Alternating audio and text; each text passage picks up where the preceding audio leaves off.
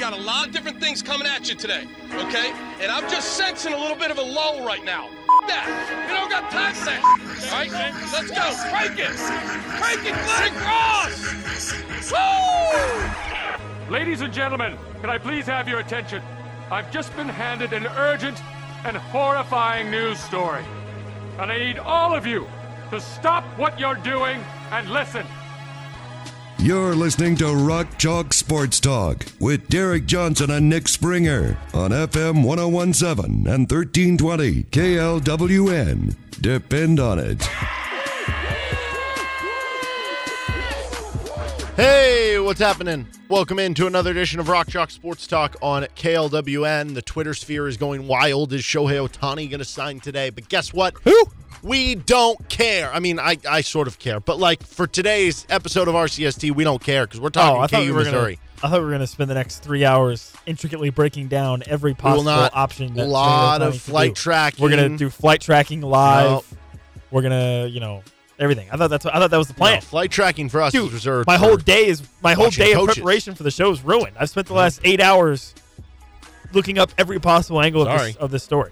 He's Nick Springer. I'm Derek Johnson. We are brought to you by 23rd Street Brewery, and we'll talk plenty of KU Mizzou today. We got some audio from DeJuan Harris and Parker Brown. John Kirby of JayhawkSlant is going to join us in about 25 minutes from right now. We're going to break down KU football in the bowl game. We're going to talk recruiting, transfer portal, everything you could want KU football-wise with John. We get to Chiefs preview. We got some audio from the KU soccer coach who was introduced earlier this week, and we haven't had time to get around to that, so we'll get to that. And we've got our game picks. Plenty to come on this edition of RCST, so it's a good thing we started 5 minutes early today.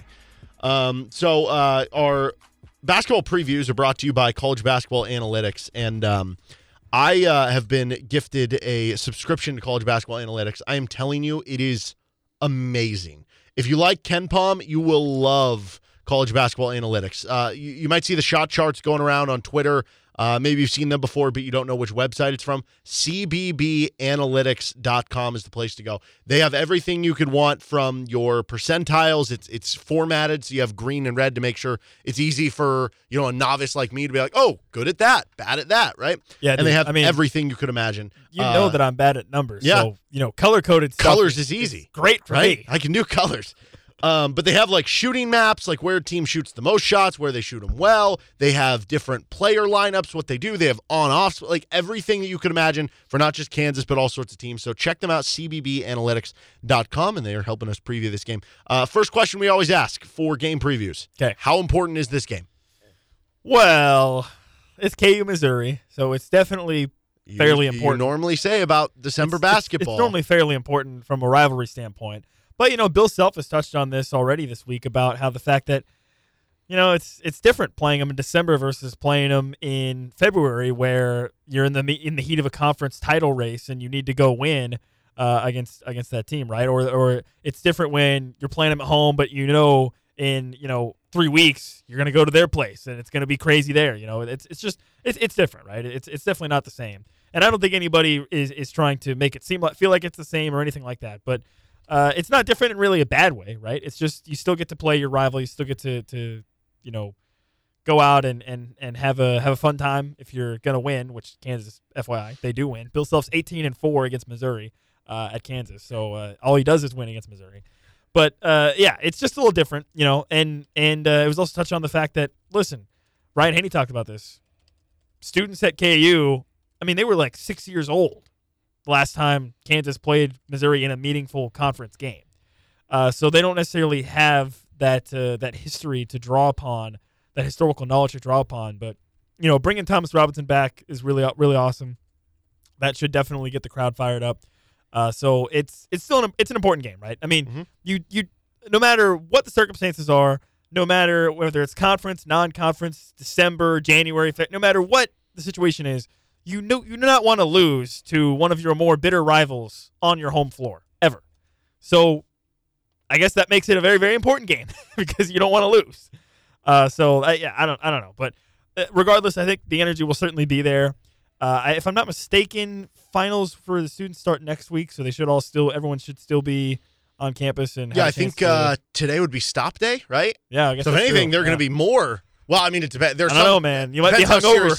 You might be hungover rolling in. Some students take advantage of this weekend to study. Many students do not. Listen, but yeah, the attitude that I had when it came to stop day, when it came to situations like this, is I pick one day on the weekend where I am not doing anything school related. Nothing. Okay, I'm going out. I'm hanging out with friends. I'm doing whatever I want for one day. But then the other days, gotta lock in. Gotta take care of business. Gotta make the parents proud.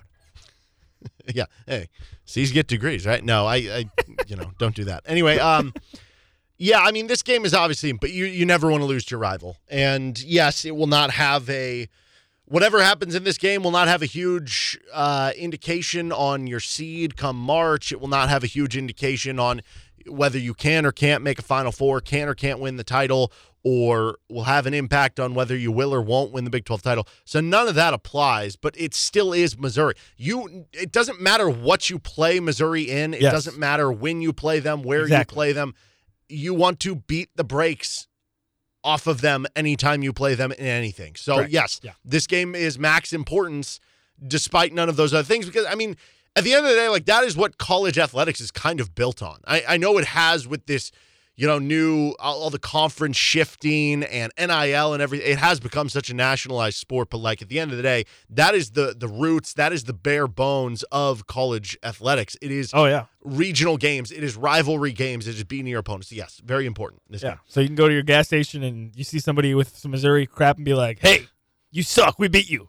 There you go. Yeah. Something like that. Yeah. As far as the Missouri scouting report, they are ranked 80th on KenPom. They have 2 losses this season. One of them really tanked them on KenPom. So they lost to Memphis by 15. Memphis is ranked 40th on KenPom.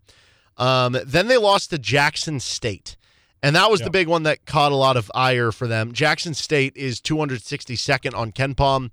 And they have one other win. They're 2-6. Missouri and then Arkansas State by 4. So Jackson State, obviously not a great team. The fact Missouri lost that by 1 does not bode well for them. Now, they do have wins over Minnesota, who's ranked 99th, Wichita State, who's ranked 100th, and at Pittsburgh, who's ranked 47th. So I do actually think they're better than their 80th rating. I view them closer to being probably like a top 60 team, somewhere in that range. Yeah. Still, though, that means this is a game that you should probably win. They're 84th on both offense and defense on KenPom.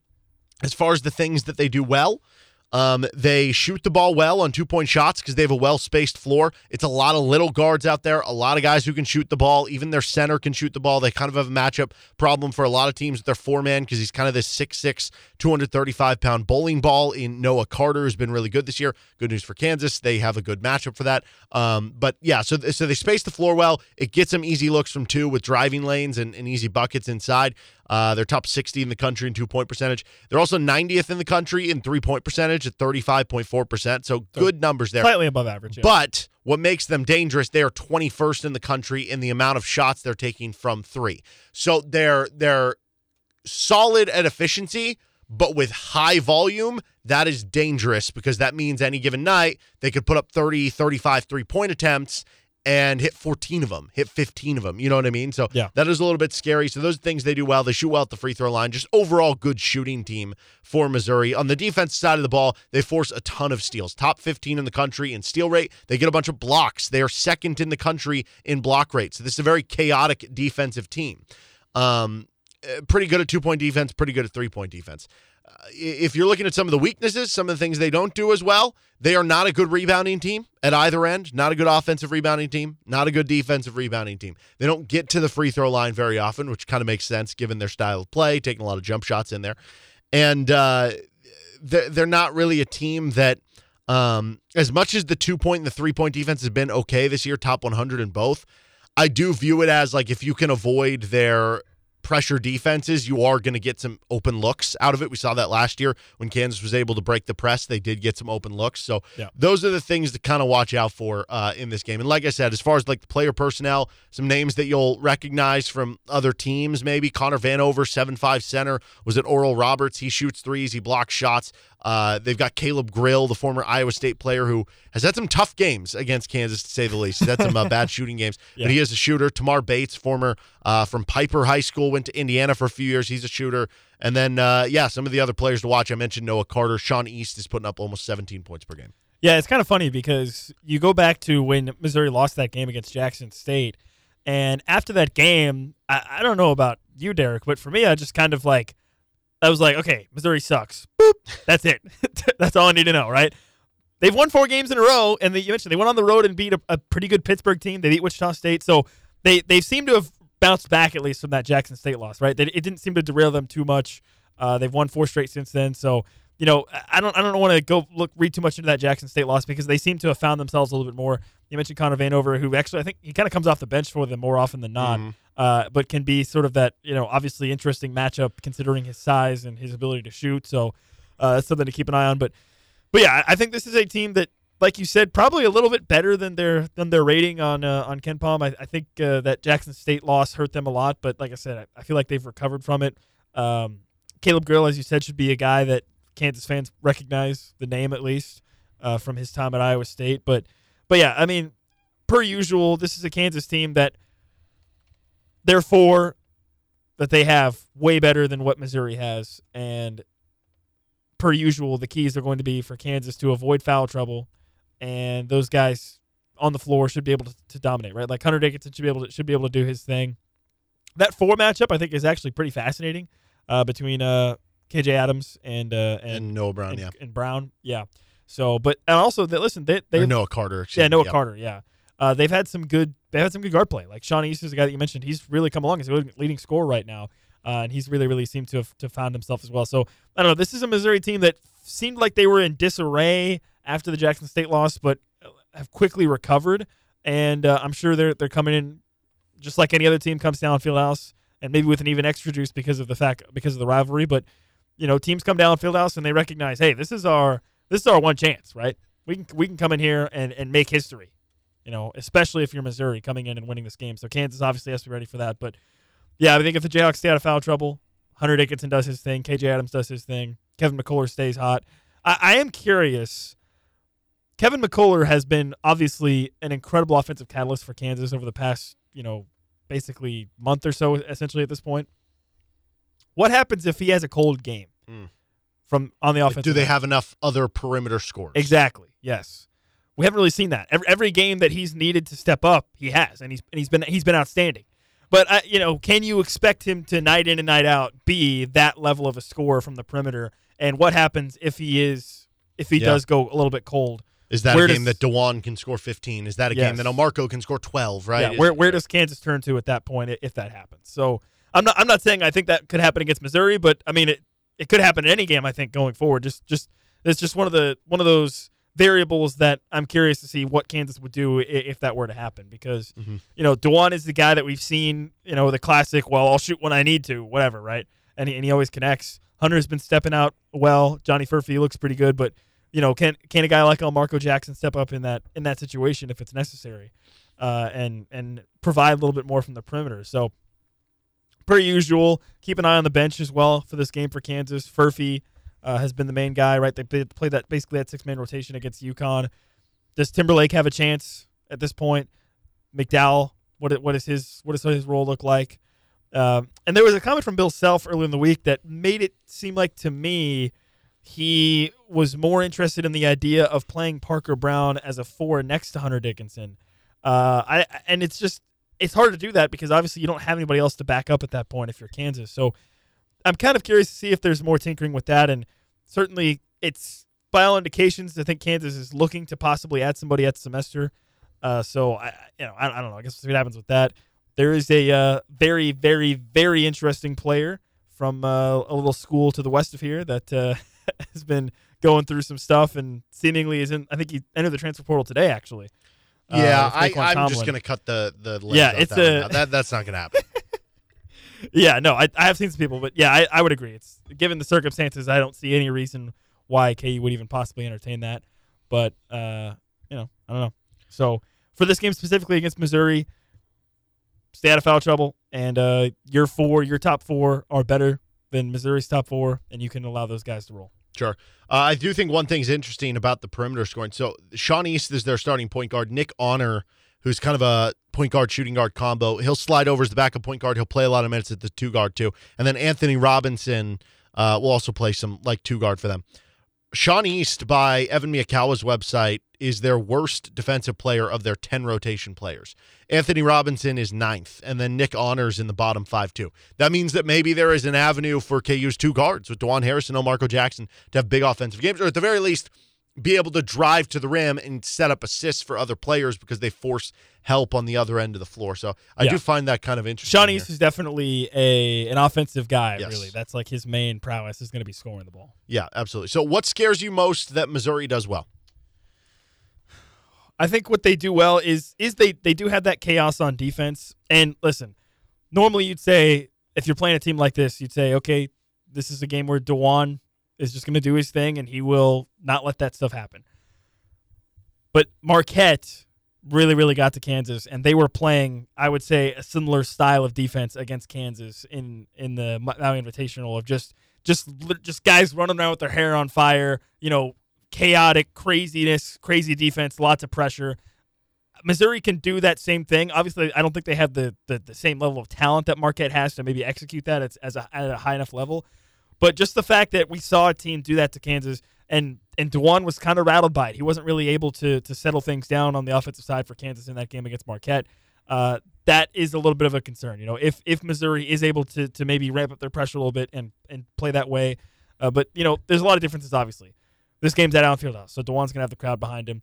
I would expect that shouldn't be an issue for DeJuan, but just the fact that we have seen it be an issue in one of Kansas's losses this season does have me, or I guess Kansas only lost this season, does have me a little bit, concerned's not the right word, maybe just intrigued about the style of defense that Missouri plays and if that will affect the Kansas offense, because it did affect Kansas offensively when a different team played that similar style on defense.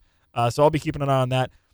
We've kind of danced around the conversation with DeJuan about how there's been some areas where he just maybe hasn't quite been as sharp as we're used to seeing him. We talked about the steal rate yesterday, and again, I think there's not really a way to quantify this, but there's been games like the Marquette game specifically where it hasn't really felt like he's been in total control, like maybe we're used to seeing him in that way. So I don't know. I don't really know what to do with that, but.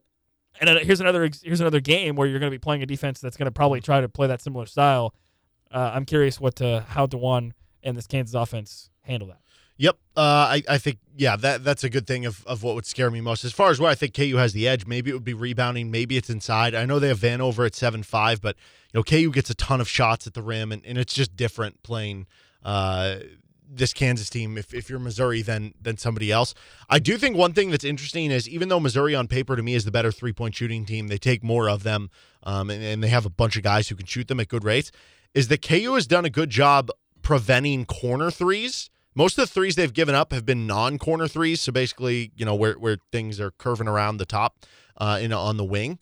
And Missouri shoots over 45% from three in the corner, but they're only at 30% on threes above the break. So if you can force them to not shoot them in the corner and have to shoot them up top, that's a good sign for you. And Kansas has done that so far this season. And then on the flip side, Missouri has actually given up a good amount of corner threes this year. And you look at Kansas, threes is where they've had their best. Yes. I mean, they're shooting 42% so far this year. This from CBB Analytics on corner threes. So yeah, and you think about that could be good. Kevin McCullough and Johnny Furphy. I mean, immediately I can think of half a dozen 3-point shots that those guys have hit from the corners. So yeah, you're absolutely right about that. The corner threes have been good for Kansas so far this season, and yeah, I mean, I don't know if it's with Hunter Dickinson, the fact that maybe it helps you in terms of forcing teams more to the middle of the floor, but to your point, Kansas has done a pretty good job of doing that. KU wins if what? Yeah, I think KU wins if they avoid foul trouble, especially with KJ Adams and Hunter Dickinson. And they avoid foul trouble down low, and then they are able to limit their turnovers. I mean, like I said, this is a Missouri team that, maybe they try to speed up Kansas and affect them offensively like we've seen Kansas be affected back in the Marquette game. The difference is, though, I just don't know that Missouri has the prowess or has the talent maybe to fully capitalize on that. Like, I could see Kansas maybe even still struggling a little bit offensively, and it just maybe doesn't matter just because I don't know that Missouri could be able to fully capitalize like a Marquette could. But foul trouble to me is the only thing that could totally derail this team right now. And you could say that about them facing any opponent, right? So, but that to me is the biggest thing for Kansas is stay out of that, and you should be good. All right, he's Nick Springer. I'm Derek Johnson. We're going to take a timeout. We've got John Kirby of JayhawkSlant joining us next to talk some KU football, recruiting, transfer portal, bowl game, all that sort of stuff coming up next with John Kirby of JayhawkSlant. This is Rock Chalk Sports Talk on KLWN. Depend on it. Well, it's a Friday here on Rock Chalk Sports Talk, and we're joined now by John Kirby of JayhawkSlant and Rivals. Before we get into some of the, recruiting stuff and the bowl game for KU, I guess the newest news for KU football involves the offensive coordinator, Jeff Grimes, is hired over to the program. I really liked the hire for KU. I thought, it should be a good transition with some of the schematics and scheme stuff that he runs. Obviously, coming over from Baylor where things didn't end well in that final year, though. So I guess what are your overall thoughts on KU bringing in Jeff Grimes to replace Andy Kotelnicki? Yeah, I love the hire, Derek. And I said this yesterday because when we put out, when I went in and put out who are some names to look at, right? So the first name would have been inside if Lance decided to stay inside, Jim Zebrowski. And then I said if he goes outside, then I would look at the top two names I had was Grimes from Baylor. Number one, because I had heard some schools were already going after him the minute he became available. And then Paul Christ. And that's because Paul Christ and Leipold have a past relationship. And so, Grimes, he knows the Big 12, okay? He's really an O-line guy, but in the last 3 years he's coached tight ends at Baylor, so that makes him a real good fit at Kansas. He knows the wide zone blocking scheme, so I think it's a great fit. I mean, but listen, this guy 2 years ago was the offensive coordinator of the year by Football Scoop, okay? So in 2 years you don't forget how to coach football. And this guy's been at a lot of good places, coached a lot of good offenses, been part of a lot of offenses that put up good numbers. So it's almost like this happened for a reason for him to end up at KU, because I just don't know how many better fits would be out there for them to look at. Yeah, and I think one of the immediate questions was afterwards, okay, Jim Zebrowski got bumped up to co-offensive coordinator. What does this necessarily mean to him? I don't think there's been a change in his title, at least as of yet. Do you think this could be a co-offensive coordinator situation with Jeff Grimes? Like, would Zebrowski be the pass game coordinator? Grimes is the run game coordinator? Do you expect Grimes to be calling plays? Well, I would expect Grimes to be calling plays. I mean, number one, based off of his title. Number two, he's also given the assistant head coach. So I've got to think that he had chances to go other places too. So I don't think he takes this job without having that. And then Jim Zebrowski can help with a lot of things. I mean, he can work side by side with him. Zebrowski's been in the system that Andy Kotelnicki put in place that's been successful. So there's a sounding board to say, hey, here's some things that have worked well for us, here's some things that haven't. And Zebrowski can also bridge things together of telling them about the players, behind the scenes, a little bit about each kid. Each kid's different. And that's one of the things that Zebrowski can help him out with a lot of, hey, listen, this kid's struggling here because he might have this going on, or, hey, this guy's always done this well for us in this scheme. So I think it's a great fit, Derek, and I don't know that there's many better ways that this could have ended up. Yeah, so I guess it's seamless fit and everything like that. And you mentioned he's done well in recruiting with the offensive line and everything like that. But obviously he was the tight ends coach at Baylor. I know he has a son who plays tight end and was committed to Baylor.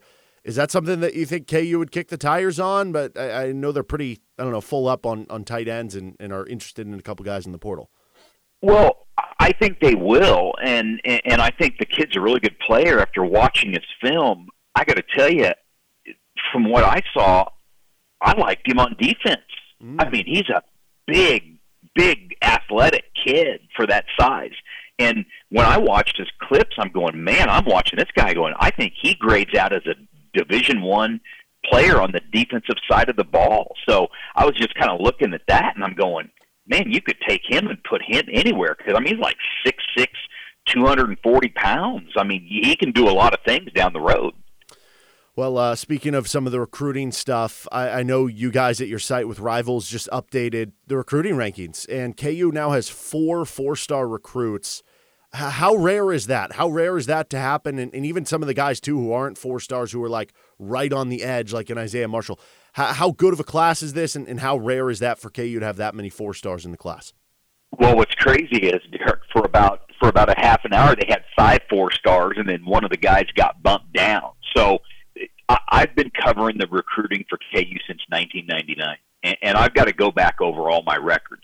But I don't ever remember that a high school class had 4 4-stars in the same class. That's never happened. And not only that, a bunch of guys right on the border of being a 4-star. I mean, Isaiah Marshall just got bumped to a 5.7, which is it's 1 decimal away from being a 4-star, and he came in now. He's the 14th ranked dual threat quarterback in the country. So, there's a lot of guys that are right on that bubble too. Yeah, I find that very interesting. And then what makes it even crazier is that, 14 kids or 15 kids, something like that are actually committed? I mean, when you're comparing some of these other classes, and if you are going back and if you do look at class, say, in 2006 or 2010, the fact that they've gotten this many with that few commitments, I think makes it even more incredible, does it not? Are you talking about because they don't really have the numbers like some of the other teams? Like, yeah. It's not the quantity. So, Derek, if you go and look at if you break it down and start looking at like average stars, okay, Kansas all of a sudden moves into the upper half of the Big 12. I was looking at their class. If you were to bring in Colorado, Arizona, all the new schools coming in, and take out Texas and Oklahoma of what the new Big 12, I think Kansas would rank 3rd right now in average star ranking of the conference, which I don't know when the last time I've ever said KU is sitting 3rd in average star ranking in Big 12 recruiting rankings. Yeah, that's pretty incredible. So December early signing day is coming up here in a couple weeks. Is the expectation for all these guys to sign at the early signing period, or are there going to be maybe a couple that are up in the air or maybe could sign at the later period? I'll tell you, I've been in touch with all of them here in the last 7 to 10 days, and if somebody is not going to sign, I have no idea who that's going to be because everybody sounds solid to me. I mean, people worried about Deshaun Warner, Ohio State and Michigan come in and offer him. I mean, gosh, everything I can tell, Derek, is he sounds solid. Everybody that I've talked to sounds solid. I mean, Isaiah Marshall, you got a new coordinator coming in, but he told me you still got Lance Leipold there, and you still got Jim Zabrowski there, and you still got Chris Simpson, who's the linebackers coach at KU, who does a great job recruiting Detroit. So there's still a lot of people in place for the kids that you look down and go, wow, could he be looking elsewhere, or might he be looking elsewhere? Somebody said, Michigan State with a new head coach. Do they come back in and try to make a play at Isaiah Marshall? Man, I think he's locked in. I think he's ready to sign, and he's going to report early, and he'll be here in mid-January. Are they done recruiting at the high school level at this point, do you think, for this class? I think I do. I think they are, and I think, Grimes' son is maybe the only one that they could add for a high school. And outside of that, I think it's going to be kind of a one out, one in with the portal. So for every guy that you see go in the portal, I think they'll replace that guy with a portal player. So this is not going to be, Derek, like the last couple classes where KU's out with like 10 and 12 guys in the portal. I think this portal, when it's all said and done, is probably going to be somewhere maybe 4 or 5 max guys in the portal. And I said this yesterday. You don't want KU to be active in the portal, okay? Because their number one goal right now is player retention. And they have put all their focus and all their resources into keeping the best players they have in the program to come back. And I told people this. If Kansas starts getting active in the portal, that's a bad sign. Because that means that some guys are leaving and entering the portal that they didn't want to enter the portal. Yeah, and I guess this next question I'm going to have kind of depends on what you're just talking about there, that, if you lose somebody in the portal, maybe it changes what you're looking for in the portal at the other end. But as of right now, like, what positions do you think are the most likely adds for KU in the transfer portal? Yeah, I've really focused it down to like four positions. Tight end, okay, and this weekend they've got a recruit named Deshaun Hanukkah. He is from Iowa State. He's actually originally from Topeka, went to Butler County Community College. he told me last night he's going to come in and he's going to see a practice and then go to the Missouri game. It will be an unofficial visit, but he is a good-looking, athletic kid, like 6'6", 240 pounds. When Iowa State was struggling on offense, I want to say he may have been top 2 in their team in receptions a year ago. And then defensive line, which is another interesting kid that came up last night, Ontario Thompson, who is at Iowa now. He played at Iowa Western Community College a year ago. I thought KU was in his top 2 or top 3 when he committed to Iowa. He just went in the portal. So there's a D lineman to kind of keep your eye on. And then I think linebacker and offensive line. So you got tight end, D-line, offensive line, and linebacker. I think those are the 4 key positions they're looking at about filling a spot. When you talk offensive line, is the expectation that they're looking for a center with the graduation of Mike Nowitzki? Do you think they're comfortable there rolling with Mike Ford at center, or do you think they're looking more for tackle? Like, is there a specific offensive line position, or is it more just find the best guy and then kind of figure out where everybody can play? Well, so far the guys that I've seen them show interest in are guards and tackles. So I haven't seen a true center in there. So that probably tells me, Ford's been working quite a bit in practice at center, and he's been cross-training a lot here over the last year or two with Fuchs. So I think they feel comfortable moving him in there. So, we'll just see how it goes. Again, if they add somebody, if everything stays the same, and maybe just a few kids enter the portal here over the next few weeks, I think they're just going to take one lineman if they can get him. Talking with John Kirby, JayhawkSlant, and Rivals. I've seen a couple people ask me, like, do you think KU would go after a quarterback in the transfer portal? I've kind of lean no, and you didn't bring them up in the position there. But what do you think the future of that QB room looks like? Like, obviously, this next year, Jalen Daniels, we know, coming back. You'd have a redshirt freshman, Cole Ballard, at that point because they were able to keep him out of the Cincinnati game. Obviously, Jason Bean departs. Isaiah Marshall coming in as long as everything sticks true there. And then you look at the future beyond that, David McComb coming in 2025. Like, what do you envision the future of this quarterback situation being? Because it feels like there's a lot of good names in that room, which is, I guess, a good problem to have.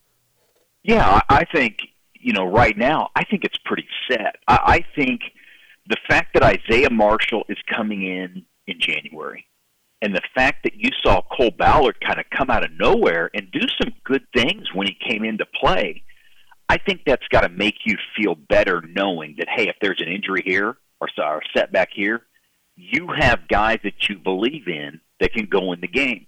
Isaiah Marshall, that's huge for him to come in and understand the offense. When I was watching him playing his high school state championship game, well, I'll tell you, they do some of the QB run game and option stuff that they do what he does in high school, and he throws the ball better than people think. So, he comes in and gets a 5-6 month head start. That's a big deal for a quarterback to learn the system early. So, I have a feel right now they're going to kind of take a wait and see approach on a QB. Now, if something comes up in the spring, right, and all of a sudden, let's just say Jalen Daniels struggles getting through with his health or something, and I'm just throwing that out as a possibility, then you start changing your thinking pretty quick. Let's say you come in and Cole Ballard gets dinged up in spring, or let's say he doesn't have a good spring and they're like, oh boy, he's really struggled this spring.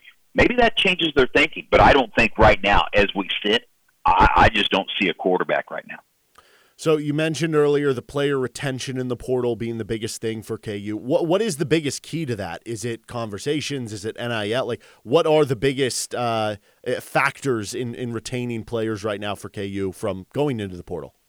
Yeah, it's all of that, Derek. I mean, the big thing is number one, it's going to be where you are on the depth chart and where do the coaches see you, because every college in the country, the last week, people all over the country are meeting with their players behind the scenes, and they're doing the evaluations, the exit interviews, and they're saying, "Hey, this is where we see you. Okay, we see you. We maybe we don't see you getting on the field at all. Okay." And so they're telling guys. And then the other thing that's going on, because see, NIL ends here around December. Okay, so guys that were going to get their NIL dollars, They got it. Now there will be a new cycle that will start in the spring, okay, because if a kid's leaving, he's off the NIL, whether he's going to the portal, he's going to the NFL, he's graduating.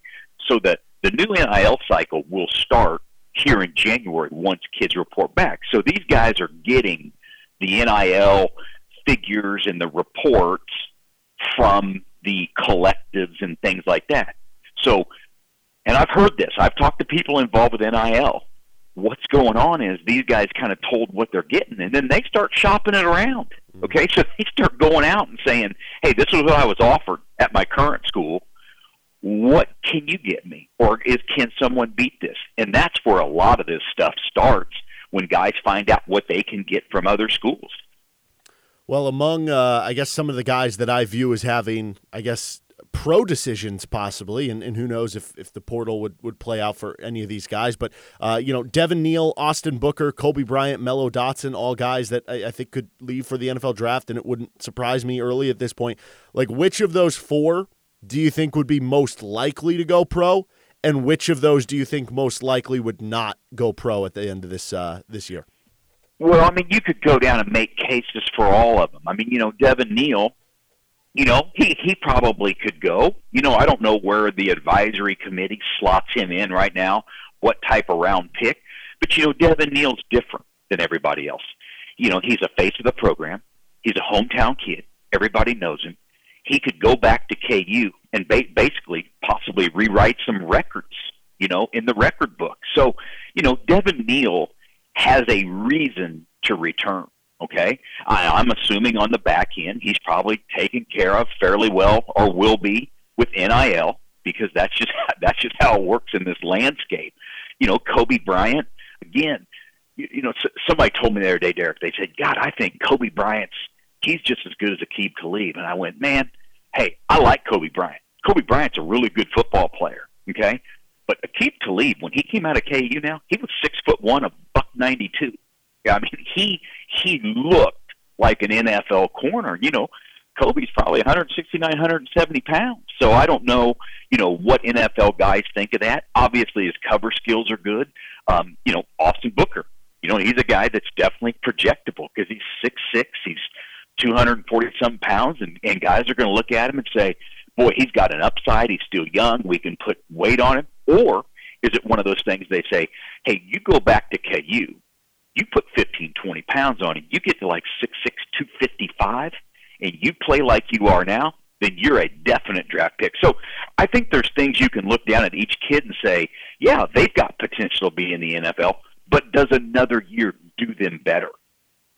Yeah, I think that all makes sense. And obviously, we'll see a lot of those play. I mean, we haven't heard of any opt-outs or anything at this point in time.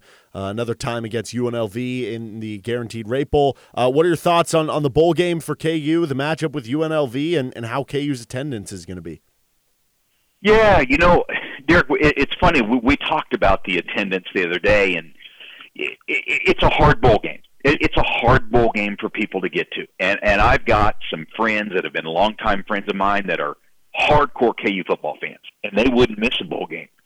And I know a few of these guys aren't going to be able to make it, whether it's family in town or things around Christmas or, travel costs being a little high to get there. And it's a rough one in terms of timing. You're definitely not going to see the attendance at this thing near what you did the Liberty Bowl. I mean, that's about a fact. Now, in terms of the game, I like Kansas. I like the way they stack up in this. I talked to a guy who covers UNLV the other day, and they run that 3-3-5 defense. And, God, it seems like KU faced an opponent every other week running the 3-3-5. So they're used to that. I think KU's definitely a better team. But one of the things about a bowl game, Derek, is how much are you into the game? Okay, you look like an Ohio State. Okay, I mean, here they are playing in a non-playoff game. How pumped up will they be? Well, I'll tell you this: UNLV, from everything that I've talked to people who cover them, they're going to be jacked up to play. I mean, this is their first bowl game in a long time. It's about 4 or 5 hour drive from their home. Whatever fan base they have is probably going to show up. So, UNLV is going to come to play. But if KU comes to play, they're the better team and should win that game. He is John Kirby. You can check him out. Subscribe with JayhawkSlant at Rivals. John, thank you for the time as always, man. Have a great weekend. And if you have any parting thoughts on how people can join the slant and get involved right now, let us know. All right, Derek, thanks for having me. All right, that was John Kirby of JayhawkSlant, Rivals, joining us here on Rock Chalk Sports Talk. Coming up next, we're going to get to a Chiefs-Bills preview. We've got some KU women's soccer audio, our game picks, more KU basketball talk, and some KU audio ahead of their game against Missouri. With Nick Springer, I'm Derek Johnson. You're listening to RCST on KLWN. Depend on it. Hey, it's Derek Johnson from Rock Chalk Sports Talk on KLWN, and despite sitting around in a studio all day, I feel loose and limber thanks to Massage Envy and their total body stretch service. If you have aches from a day at the office, working out, maybe a round of golf, Massage Envy can help. All you need to do is relax and breathe deep during the stretches, and they'll take it from there. It's great for your body and your mind, and they also have rapid tension services and advanced skin care. Massage Envy on 6th Street in Lawrence and 119th and Black Bob in Olathe. Welcome back into Rock Chalk Sports Talk on KLWN. Certainly some interesting stuff there with John Kirby. We'll get to that later with our RCST replay as well. We got our game picks. We got KU basketball. More talk coming up in the 5 o'clock hour. Kansas City Chiefs have a big one on Sunday, taking on the Buffalo Bills in Arrowhead, and everyone is hurt for Kansas City. Yeah, it's rough. Isaiah Pacheco, out. Nick Bolton, out. Drew Tranquil, out. Those are 3 very, very important individuals. So, and I don't even know what the status of Donovan Smith is either. I don't know. I think they said he's out too. Yeah. So, out. So, hello, Wanya Morris. Hello, Jack Cochran, who actually played really well last week. And hello, Clyde old Edwards-Helaire. friend, Mr. Hilaire himself, Clyde Edwards-Helaire. He's back. Like he never left, which he never did leave, but now he's actually back starting. Is this his opportunity to... His opportunity to do what? I don't know, to gain some love back from the fan base, maybe? I feel bad saying this, but I think Clyde is at a point where I don't think it matters what he could do. People are just not going to like him in Kansas City. But maybe this is the game. Like if you beat the Bills, no, with you being the guy, no. Okay. He'd have to run for like 200 yards and like 5 touchdowns. He ran for like 160 against them in, 2020? Why not? What if he just owns the Bills? I don't know, maybe. I don't know. So, yeah, that's not good. And then you add to that the Bills are desperate. Right now, the Bills are out of the playoffs, and it's not that far off for them to make it because they're 6-6. Right now, 7-5 gets you in with the right tiebreaker. Yeah. But you look at the upcoming schedule for the Bills, too. Versus Dallas next week. Tough. At the Chargers after that game that could be maybe they should tough. win, but that's not I guess a slam dunk. The Patriots at home should be able to win that, and then they're at Miami. Man. Patriots, sneaky frisky. We're not going there. And then they're at Miami to finish out the season. You could very easily lose 2 of those games. So, meaning, if you lose this one, you're probably looking at 8 or 9 losses, and at that point, you're clearly not making the playoffs. Yeah. To make the playoffs, at minimum, you have to be 10-7 this year in the AFC. I think probably. Well, I don't know. Maybe. I guess it's possible with the Steelers fading and the Browns having no quarterback and all this stuff that, other stuff could happen. But, the Bills are desperate, point blank. Like, they really need to win this game. And they're coming off a bye week. Now, on the flip side of that. It was a bit of a tumultuous bye week because of the stuff that came out with Sean McDermott. Some weird stories that he tells. From a lady who got, abandoned and died. She was stuck on drove into the Niagara River, got stuck. There was that one. There was the 9/11 story, which not great. Yeah, pretty bad. Really strange. Yeah. Really, really strange stuff. And I mean, if we're talking desperate, the Chiefs aren't desperate, but they've lost 3 of 5. This is a big deal for them, too. When you put it that way, it seems a little more. It does. Yeah. And for the Chiefs, you have to kind of approach this as you have a chance to deliver a kill shot to the Bills. Absolutely. The last thing you want if you're the Chiefs, especially right now when it's looking like they're not the favorites to be the 1 seed. They could still get it. But it's looking like you're going to have to play a division or a wild card game. Worst thing that could happen is you get the 2 or the 3 seed, and you have the Bills, who all of a sudden are hot at the end of the year, make it in at 10-7, and you have to play them in the first round. Yeah. Deliver the kill shot now. Yeah, absolutely. And that's exactly why the Chiefs are going to lose this game.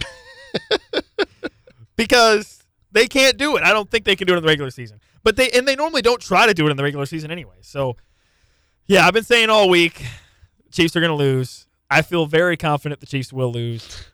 The Bills are going to come out. You are the most confident. You've said this before. You're the Lou Holtz quote from Catholics versus on Monday. convicts. On Monday you have no chance. You're the worst team ever. Tuesday you have a snowball's chance in hell. Maybe. Wednesday, okay, you're pretty good. Thursday you're elite. Friday you never lose another game, and then you play on Saturday, or in this case on Sunday. But in this case, no, no, the Chiefs are going to lose. I've never seen you so adamant that. I know, because normally I'm the delusional guy that's like, oh, Chiefs going to win it no matter what, See, but I don't know if that makes me more willing to be like, okay, the what Chiefs do you are think? fine now. So because I think the Chiefs are destined to lose. Honestly, that makes me feel better. About the Chiefs? Yeah, it does. For some weird reason around it. So I guess what scares you most that the Bills do well? Well, I mean, listen, they have the Terminator. Regular season Terminator. Sorry, regular season Terminator. He's been kind of the turnover-inator so far this year. But, the thing with the Bills is, I think, in a weird way, what scares me most is the fact that they are coming into Arrowhead knowing that they can win because they've done it in the past, especially in the regular season. So while, yes, they're desperate, they're like their backs against the wall, this is not a situation where they're going into this thinking like, oh, man, how are we going to overcome this? Like, we can't. No, they've won here. They've won at Arrowhead previously in the regular season. They dominated, actually, at Arrowhead in the regular season previously. So I think that's probably what the scariest thing is that I think Josh Allen can turn on Terminator mode at any moment. I think he could also turn on turnover mode too, like you pointed out. But he's a very, very dangerous player. I think that's what's got to scare you the most, because the Bills, I think, are in position right now where Josh Allen, they need him to turn it on, and I don't. The thing is having never been in inside an NFL locker room as a player or as a staffer or anything like that. Who the hell knows how this Sean McDermott stuff is playing out in the locker room, right? Is it does it galvanize exactly? them? Does it stop picking on our coach? Yeah. Does it weirdly bring everyone together, or is it this further splintering of dude, this guy's weird and he says a lot of weird stuff? Dude, I don't know. But also, it shouldn't surprise you if you pay attention to the NFL. A lot of NFL coaches and NFL guys, they're weird people. You have to be weird to be so incredibly invested in football. You just have to be weird. I mean, I think that's pretty clear. That's pretty obvious. By the way, Josh Allen in 3 regular season games against the Chiefs for his career has 900 total yards, 9 total touchdowns to 1 interception. So he's, The 1 interception obviously is the big thing there because, as you said, he's been the turnover-inator. Not really against the Chiefs. But not against the Chiefs in the regular season. Now, this is a better Chiefs defense than he has ever seen. Minus 2 of their starting middle linebackers, so they have that is a problem. Mr. Cochran making the play calls out there. This feels like a game where the Chiefs' defensive line needs to pick it up. Well, okay, you go back to the Green Bay game, and it was interesting. What actually started working for the Chiefs' defense is they stopped blitzing. When they stopped blitzing, they actually started to slow down Jordan Love. So I don't know. Maybe this is a game where maybe you don't blitz Josh Allen and say, you know what, Josh, you're going to turn the ball over. You're going to do something dumb. We're going to drop 7 and do whatever, and we're going to let you make the mistakes. I don't know. Maybe, honestly, that might not be a bad strategy. I'll be very interested in it because actually last year when they played in the regular season, they had more success when they were blitzing him.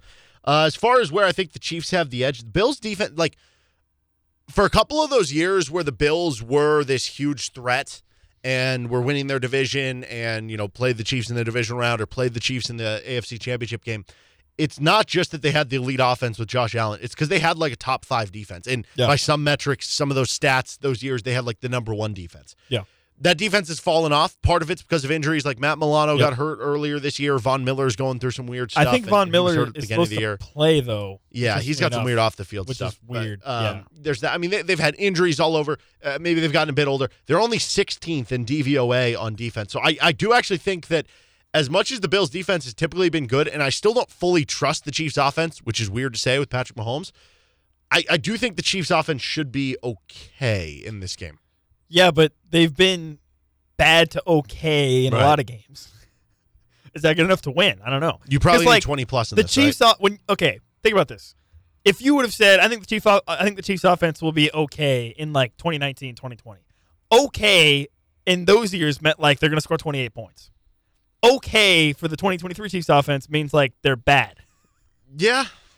No, it's certainly, and listen, I don't think the expectations. I don't think the loss of Isaiah Pacheco can be overstated. I mean, that's a significant loss. Oh, absolutely. Because they had been leaning on him pretty heavily in recent games when guys can't catch the ball or have been unable to execute, right? So you're not going to be able to do that with Clyde, I don't think.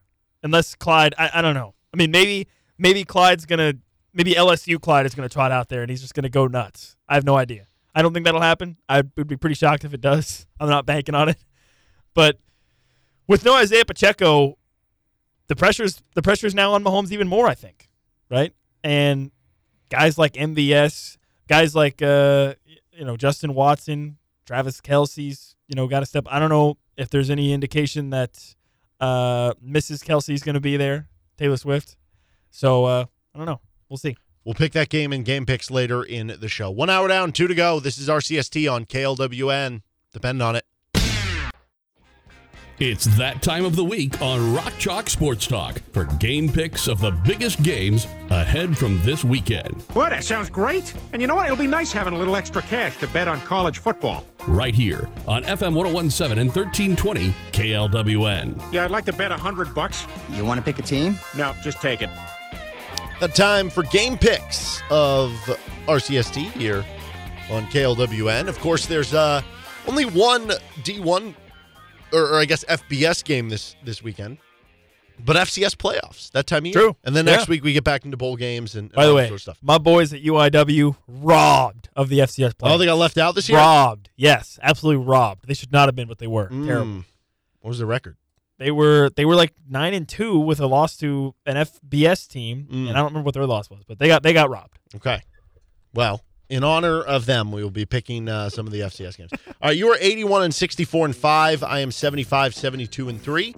We'll start in college football, where you're 32-31 after a 2-3 week, and I am 27-36 after a 2-3 week as well. We have number 7 Furman at number 2 Montana. The Grizzlies are giving up 17. Yeah, man, I'm gonna go with Montana here. They have been really, really strong all season long, and dude, there's just something different about those Montana State schools. So I'm going to roll with Montana here. Listen, Furman coming from South Carolina, probably going to be really cold, probably going to be snowy in Montana. They're not going to handle that weather. Montana, baby. Montana to the bank? Yes. I like Montana, too. Now, obviously, FCS football, this is not like, we're not the most knowledgeable people, so this is probably... this is probably not something. But anyway, Montana's been a wagon so far this year. It's a tough place to play. They play at high altitude. Beautiful stadium. Like you said, the cold weather, they'll know how to play in it. Give me Montana minus 17. Number 8, Villanova is at number 1, South Dakota State, who is minus 20. Yeah, South Dakota State, they actually, I just read a story this morning actually about kind of their rise and what they've done to become one of the top FCS programs. They've taken over for North Dakota State? I think they kind of are. So I'm gonna go with South Dakota State here. I like South Dakota State in this one. Yeah, so I was reading an article from Bill Connolly of ESPN for SP Plus, who does that, and he was saying that Villanova, he has them as a top 5 team in FCS right now. But even then, South Dakota State is a wagon. They right now... I mean, in their first playoff game, South Dakota State won 41-0. Yeah, so Bill Connolly was saying if South Dakota State, if he was ranking them, like if you were putting the FCS and the FBS teams together on a ranking, okay, he has done some studies that typically you have to account for a 28-point, basically, loss in efficiency or margin or whatever when you're moving teams up from one to another. Even with that loss of efficiency of the average, I guess you would have, they would be ranked 24th in FBS. Wow. Right now. South Dakota State's a wagon. Give me them minus 20 points. That's crazy. That is crazy. Army-Navy. This is an awesome game. Army's giving up 3 points. Yeah. Give me Army. Give me Army in this one. I like Army. They've been, Navy's kind of fallen off a little bit. Remember, Navy had the streak of 14, 15 in a row? Mm-hmm. And then Army finally broke it, and now Army's kind of getting some wins in there. Go Army. Go Army. My grandpa was in the Army. Okay, well, my grandpa was in the Navy. Oh. And a couple of my aunts and uncles were in the Navy. So, wow, we're going with Navy in this one, plus 3 points. They end that little losing streak there. Okay. All right, number 5, Albany is at number 4, Idaho. The Vandals are giving up 4 points. Dude, yeah, the Vandals, listen, if I was an Idaho fan, which I don't know if they have fans or not, but if I was an Idaho fan, man, I'd be ticked off about getting booted out of FBS. Okay, they're down in FCS now. So what better way to stick it to the FBS than to just go out and win the FCS championship? Be like, see, look, we're good enough. We can do it. In our 2,000 person arena or stadium that we play in. Oh gosh, I can't remember the name of the stadium. Remember, it's like a barn for Idaho. You know what I'm talking about? I know what you're talking. Is it actually a barn? I know it's not indoor, isn't it? It's not a barn, but it looks like a barn, and it's really tiny. But it's like indoor. Yeah, it's indoor. And the field goal uprights are adjacent to a wall, basically, right? Yeah. The Kirby Stadium, the Kirby Dome. Stadium, Kirby Dome. Yeah. Kibble? So this, okay. Google claims that it holds 16,000 people. There's no way, because dude, you don't know how many times I've played NCAA Football 14, and to boost my stats, I would play at Idaho, and I would just absolutely steamroll them. You realize it Dome. has been 10 years since that game came out, and it's possible they could have done some stadium renovation, right? All I'm saying is the Idaho NCAA Football 14, they get a beatdown from my teams at least once a year, because I go there to get an easy W, and I play at Idaho. So, okay. Because, it makes me feel better, because I don't like playing FCS Midwest or FCS East or whatever in NCAA Football 14. So I'll just play at Idaho, and I'll be like, see, I'm playing on the road, hostile environment at the Kirby Dome, blow them out by 70, and then, go on my way. I'm going to Albany. Locks of the week, college, you're 5-7-1. I'm 9-4. What do you like this week? I'm doubling down. Wait, dude, you totally missed one of our picks. I did? Yeah, North Dakota State, South Dakota. Oh, yeah. Yeah, that was North going to Dakota be... State is minus 6.5 at number 3, South Dakota. I was like, I wanted to talk about this game. Okay, yeah. So North Dakota State, unranked. They've won the 2 games in the playoffs. They're playing at number 3, South Dakota. They are 6.5-point favorites on the road, and they lost at home by 5 points to South Dakota earlier in the season. Make it make sense, or don't. Just go with the chaos. North Dakota State minus 6.5. Yeah, I'm going to go South Dakota. They're playing at home. I am not embracing the chaos on this one. But my lock is going to be Army-Navy. I'm doubling down on my lock of the week. Yeah. My lock of the week is North Dakota State also. Mine's going to be under on the Army-Navy game. It's at 28. That's such a low number, but I don't know. They just run the ball and everything. Okay, on to the NFL, where on the season you are 39-19, 4-1 last week. Ooh. I'm 34-25, also 4-1 last week. Jacksonville at Cleveland, the Browns minus 3. Dude, talk about a stinky, terrible game. You got the Browns' 5th-string quarterback, Joe Flacco. Is he going to start, I think? I don't know. Joe Flacco versus C.J. Beathard. Right? The pride of Iowa, C.J. Beathard. Give me Jacksonville. They'll find a way. I'm going to go with Cleveland. I'm going to steer into the defense in a battle of bad quarterbacks. L.A. Rams at Baltimore Ravens. Ravens minus 7.5. Yeah, I think the Ravens are going to win by more than 7.5. I'll take the Ravens here. Listen, the Ravens, especially at home, they have blown out bad teams that are not divisional opponents. Rams fit in that category. Plus, you got the jet lag. Going east to west or going west to east. Ravens. I will go with the Rams. I think they can at least keep it close here. Seattle is at San Francisco. The 49ers are minus 10.5. Yeah, this is a big line that keeps getting bigger, by the way. It's been shifting in favor of San Francisco, so I don't really know what to think of that. San Francisco's been really, really good. I was tempted to pick Seattle. Initially, earlier today, I did write down Seattle, but I've had a change of heart. Give me the Niners here. I think they will absolutely steamroll. So Kyle Shanahan's, I think, won 3 or 4 in a row against Seattle, but overall, Pete Carroll has a winning record against Kyle Shanahan, and then Shanahan does really well against McVay. McVay does really well against Carroll. I'm steering into that with double-digit spread. Give me Seattle. Buffalo is at Kansas City. Chiefs minus 1.5. Yeah, it's time to put my money where my mouth is, right?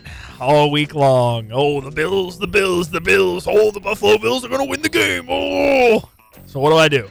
I guess I got to pick Buffalo. I don't know. I don't think I have a choice. I'm taking Buffalo. They're desperate too. It would be shameful of me to sit here and pick the Chiefs. No, they're desperate. They're off a bye. Chiefs are beat up. I think there's a lot of reasons to pick Buffalo here. Philadelphia is at Dallas. Sunday Night Football. Cowboys minus 3.5. The Dallas Cowboys cannot beat good teams.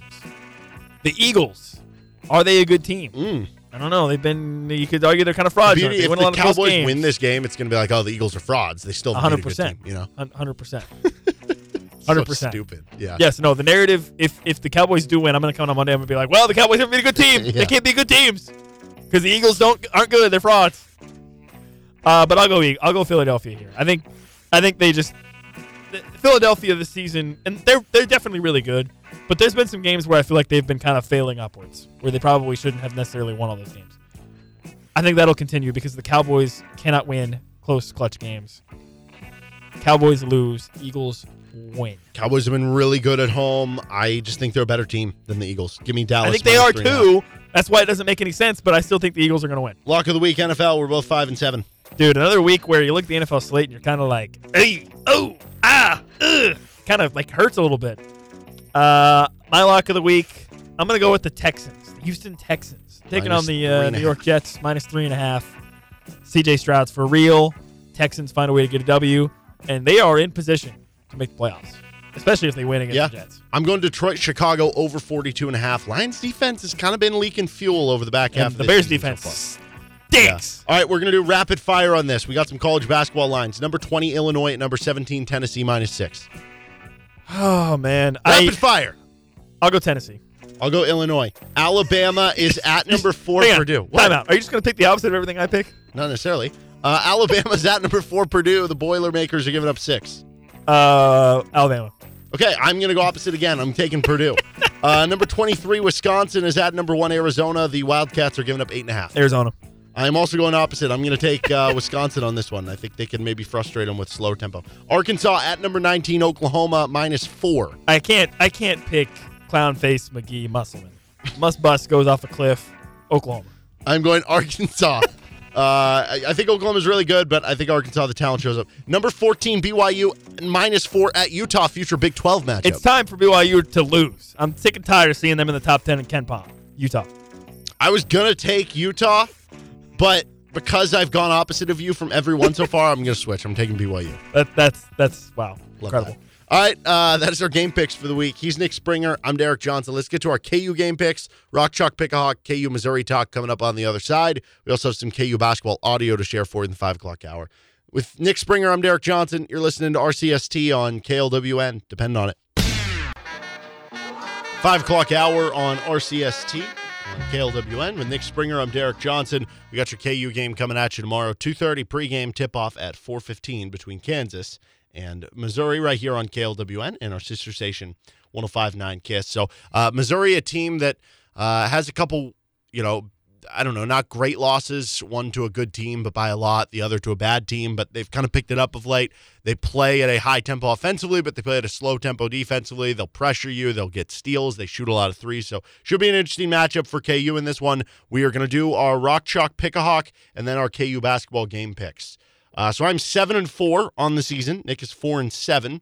Sure about that? Rock Chalk Pick-a-Hawk. I am sure about that. Yeah, I would take that to the bank. In fact, if you're new to the game, you get 1 point for every point you score. You get 2 points for every rebound and assist. You get 3 points for every block or steal, and you lose a point for every minute that you play. I have the first pick.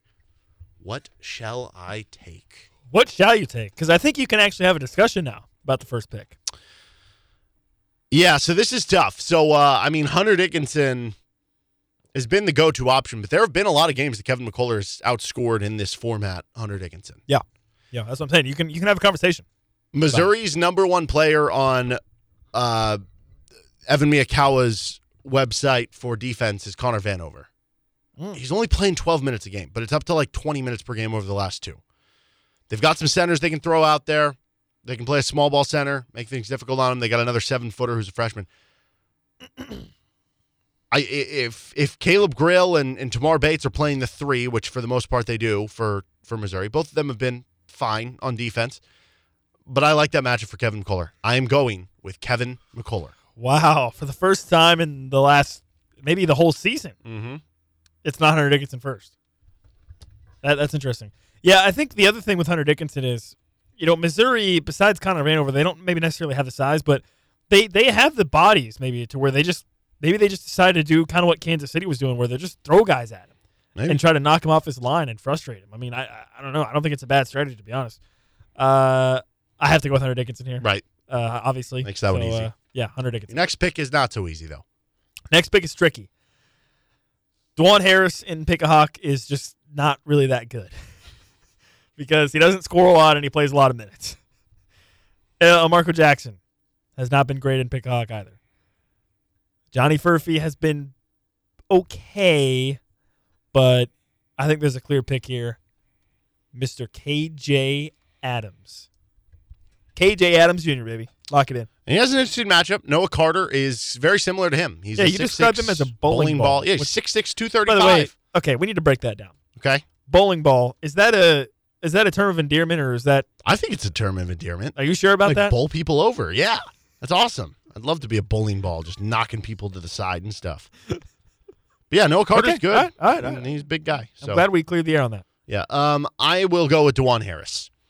Maybe he's more aggressive in this game because of the fact he's playing Missouri. I mean, we know he's from Columbia, Missouri. He took pride in beating them last year. So I think he's more aggressive in this game. And Sean East, Missouri's other point guard at the other end, he's a really good offensive player. He's not the best defensive player. So I think DeJuan Harris can have a bit of a scoring edge in this game, a little more than at least we're used to. Give me DeJuan Harris. And then my next pick, I'm going to go with another guy with an opportunity to play against, I don't know, for a little bit of, like with DeJuan, it's just he's from Columbia. Parker Brown was at Missouri for his first 2 years. Mom played at Missouri, everything like that. If Hunter Dickinson maybe gets in foul trouble in this game, or if you're just looking to maybe throw Parker Brown out there to give you too big basketball, or for whatever reason, I think Parker Brown's been efficient and done his job well so far off the bench. He's been good for Pickhawk because he doesn't play a ton of minutes, and usually you're going to grab a couple of rebounds out there being the center. Parker Brown. You just wanted to make sure that I didn't pick Parker Brown. Yep. I have a monopoly on him. Well, that's fine. I'll take a monopoly on Johnny Furphy. Okay. Vegemite Dynamite from 3, baby, in the corners. I like Johnny Furphy here. Mm-hmm. I think he's. We had this discussion. Is he in the circle of trust? Maybe, maybe not. I don't know. But he's the first guy off the bench, and he's playing the most out of anybody off the bench. Johnny Furphy. Okay. You have. I don't know. Do you want to do 5 or 4? Well, I don't know. What do you think? I'm leaning 4, but if this game goes the same way the last 2 went, I know. You might get some walk-ons in there. That's what I was thinking, too. All right, we can go 5. I mean, worst case, the walk-ons don't play, and it's 0. So. Yeah, that's fair. All right, so we're going 5? Yeah. All right, so I have 2. All right, okay. The choice here is El Marco. How much do I believe in Nick Timberlake? Does he get going? Give me El Marco. Give me El Marco. Okay. Marco Jackson. So I have 2 straight picks to finish. But then I have a pick off. Yes. Yeah. For my own team. Yeah, but your team stinks. I will go with Jamari McDowell. Maybe in a game where Missouri is shooting a lot of threes and their guards are getting like maybe this is a game that Bill Self would go back to Jamari McDowell and be like, I want to trust his defense. I need guys who I can trust to be out there and guard their three-point wouldn't that be bad for you? Because if he ends up playing a lot more minutes and he doesn't do anything else on the stat sheet, he's just playing defense. Possibly, yes. But he's done a pretty good job grabbing rebounds and, hitting the occasional 3. Yeah. When I say maybe he plays more, that could be 12 minutes, though. I don't think it's like a Tennessee game. Or it could be 27. I don't think that's going to happen again. And then my other pick, I'm going to go Michael Jankovic. If this does turn into a blowout, we saw it a couple years ago when they played in Allen Fieldhouse. When Chris Tehan hit the 3 to put him over 100 points, and it was about as loud as I can remember Allen Fieldhouse being, especially for a moment like that. Maybe he gets in and splashes one. Yeah. Well, I see that you have strategically left a certain individual on the board here. Yeah, Dylan Wilhite is there. Yeah, so listen, people may not realize this, but I am actually the number 1 fan of Nick Timberlake. Okay. Biggest fan. The most significant fan. So you're taking him. Biggest fan of all time. So you have to take him. I mean, there's not a bigger fan than me. Mm-hmm. I'm the president of the fan club. Okay, so I'm just penciling in Nick Timberlake. I'll take Nick Timberlake. Okay. I'm probably going to lose because of that, but I don't care. All right. Those are your picks. What about our KU basketball game picks? So far this year, you, sir, are 17-6. I'm 15-8. So that means if you've been tailing our picks, you'd be 32-14. Wow, that's pretty good. That's pretty good. But we're picking the same thing, so that I don't really think that would work. Yeah. But I mean, like the player props, we're picking differently. Now, I guess that's fine. Lines are out for the game. We do not have player props out for the game yet. So I mean, if you want, we can just kind of recklessly say I would take the over on this because I like his matchup and I don't care what the number is going to come out as. Yeah. That's up to you. But right now we do know the line is Kansas -13, and the over-under is 143. Let's start with the -13. What do you like? Oh, man. So what? Kansas has won the last 2 games against Missouri by 65 65? Combined 65 points. Something like that, yeah. They've been blasting them. 95-67 last year, over 100 the year before. And they also beat them by 30 in the exhibition or more. I don't remember. The exhibition was just as bad. I think that one was closer, wasn't it? I don't think it was. By the way, what are your thoughts on this? I know they call it the Border Showdown now. Do you care if it's called Border War? No, it should be Border War. I like Border War better. Border War is definitely way better. Way better. Anyway. So, who's calling it the Border Showdown? That's what it's officially called now. Why? Who did that? The people who thought Border War was offensive, I guess. Who do I need to send an angry letter to about this? Or an angry email? Laura Kelly? Does I'll this do go all the way to the top? I'll do it. We got to get politics involved? I will get Brett Yormark involved because I just love Brett Yormark getting involved with anything. I'll get him involved. Whoever needs to be involved, I'll get to the bottom of this. Because, dude, it needs Brett to be different. Brett Yormark sees the email that you have titled Border War, and he's like, what are you talking about? We're playing a game in Mexico already. Anyway, that's my politics joke for the day. All right, Kansas is minus 13. Yeah, it should be Border War. Border Showdown, dumb. Because you have the Sunflower Showdown. It needs to be different. What are we doing? I'll take Kansas. I see no reason. The only thing that really concerns me is foul trouble. Sure. So I'm picking Kansas to win the game. I want to get that out of the way. I think Kansas wins the game. I don't want to make this the other way. I just like, when you're playing a rivalry game, it's hard to blow out a team every single time. Like, you know what I mean? Like, eventually, I guess, some game is going to be closer than you'd expect. I could see Kansas winning this by 10, 11 points, 8. Like, if Missouri comes out and they're hitting threes because they take a lot of them, that's how they can make this a closer game. I think they're going to make this a much more competitive game than it has been the past couple of years. Yeah. To the point that I am taking Missouri. They're playing good right now. But again, I'm picking Kansas to win overall. I think that's a lot of points in a rivalry game where they've been spanked the last 2 years, and they're going to be highly motivated coming into this game. Maybe. The over-under is 143. 143. Well, if I'm operating under the assumption that KU is going to blast them again, I will happily take the over. Yeah, I'm going to take the over, too. So Missouri likes to play fast offensively, but they have a slow tempo against defensively because sometimes they play these weird zones and it takes time to figure out the defense. But they're going to want to get up and run when they want. When KU breaks the press, when they're pressuring the ball, it's going to give them some quick, easy, open shots. They could shoot a lot of threes. I think there's a lot of avenues this game could end up over. Think about it this way for Missouri, too. I mean, the Memphis game, they scored 55. Besides that, their next lowest game that they scored was 68. They scored 70 or more in every other game. And if they even get, I don't know. Yeah, if they get 60, even 60 in this game, like Kansas could get the rest by themselves, right? Yeah. So, yeah, I like that one. Okay, do you want to do a prop? I mean, we don't have them out there, but is there a player that you like their matchup where you're like, okay, I'd be interested in maybe taking that? Yeah, I've been on KJ Adams rebounds the past couple of games, and that's been hitting. I don't know if they'll raise the number on it now that he's had more rebounds. So if it's because it had been like 3.5 to 4, but he's been getting like 6-7 rebounds the past couple games. So if it was 4 or below, you'd take the over. Yeah, 4.5, 5.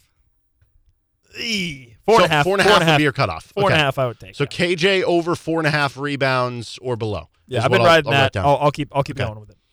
I picked Kevin McCullough but I see Kevin. You could convince me they're going to eventually boost his number to like 18 to 19 instead of like what it's been like 15, 16. Oh, first points, yeah. I'm going to go with Hunter Dickinson, whatever it's going to be, over points plus rebounds plus assists. I think he wants to put on a show. You think this is going to be a Hunter Dickinson try game? I think it is, and anytime he gets the opportunity to kind of be a little bit of a villain, you're playing a rival. That's true, yeah. No, this could be a huge game for him. Absolutely. So I'll take Hunter Dickinson, points plus rebounds plus assists, whatever it ends up being. All right, he's Nick Springer. I'm Derek Johnson. This is Rock Chalk Sports Talk. We got some KU audio from DeJuan Harris, Parker Brown coming up next. Well, that's it. If you're listening on our podcast side, thanks for tuning in. Please give us a positive review if your platform allows you to do so, as you can find the show anywhere you get your podcasts with the Best of RCST podcast. If you do have any questions for the show, whether it's for a mailbag, just something you think that would be fun to talk about, you can reach out to us on our Twitter page at RCST1320. You can also email us if you don't have Twitter. RCST1320am at gmail.com. That's RCST1320am at gmail.com. And if you want to listen live, 3 to 6 p.m. Central Time, Monday through Friday on KLWN, KLWN.com, and the KLWN app. Have a good rest of your day and see you next podcast.